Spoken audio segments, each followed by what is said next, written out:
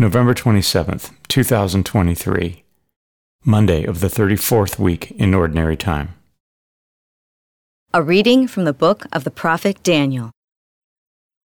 In the 3rd year of the reign of Jehoiakim, king of Judah, King Nebuchadnezzar of Babylon came and laid siege to Jerusalem. The Lord handed over to him Jehoiakim, king of Judah, and some of the vessels of the temple of God. He carried them off to the land of Shinar and placed the vessels in the temple treasury of his God.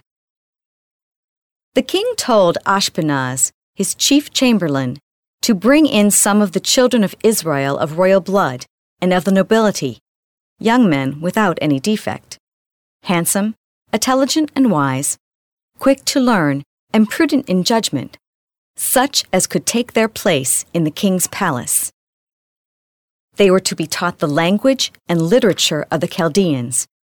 After 3 years' training, they were to enter the king's service. The king allotted them a daily portion of food and wine from the royal table. Among these were men of Judah: Daniel, Hananiah, Mishael, and Azariah. But Daniel was resolved not to defile himself with the king's food or wine, so he begged the chief chamberlain to spare him this defilement. Though God had given Daniel the favor and sympathy of the chief chamberlain, he nevertheless said to Daniel, "I am afraid of my lord the king. It is he who allotted your food and drink. If he sees that you look wretched by comparison with the other young men of your age, you will endanger my life with the king." Then Daniel said to the steward, whom the chief chamberlain had put in charge of Daniel, Hananiah, Mishael, and Azariah, "Please test your servants for 10 days. Give us vegetables to eat and water to drink. Then see how we look in comparison with the other young men who eat from the royal table, and treat your servants according to what you see." He acceded to this request and tested them for 10 days. After 10 days, they looked healthier and better fed than any of the young men who ate from the royal table. So the steward continued to take away the food and wine they were to receive and gave them vegetables. To these 4 young men, God gave knowledge and proficiency in all literature and science, and to Daniel, the understanding of all visions and dreams. At the end of the time the king had specified for their preparation, the chief chamberlain brought them before Nebuchadnezzar. When the king had spoken with all of them, none was found equal to Daniel, Hananiah, Mishael, and Azariah, and so they entered the king's service. In any question of wisdom or prudence which the king put to them, he found them 10 times better than all the magicians and enchanters in his kingdom. The word of the Lord. The responsorial psalm.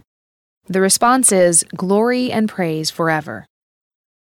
Blessed are you, O Lord, the God of our fathers, praiseworthy and exalted above all forever.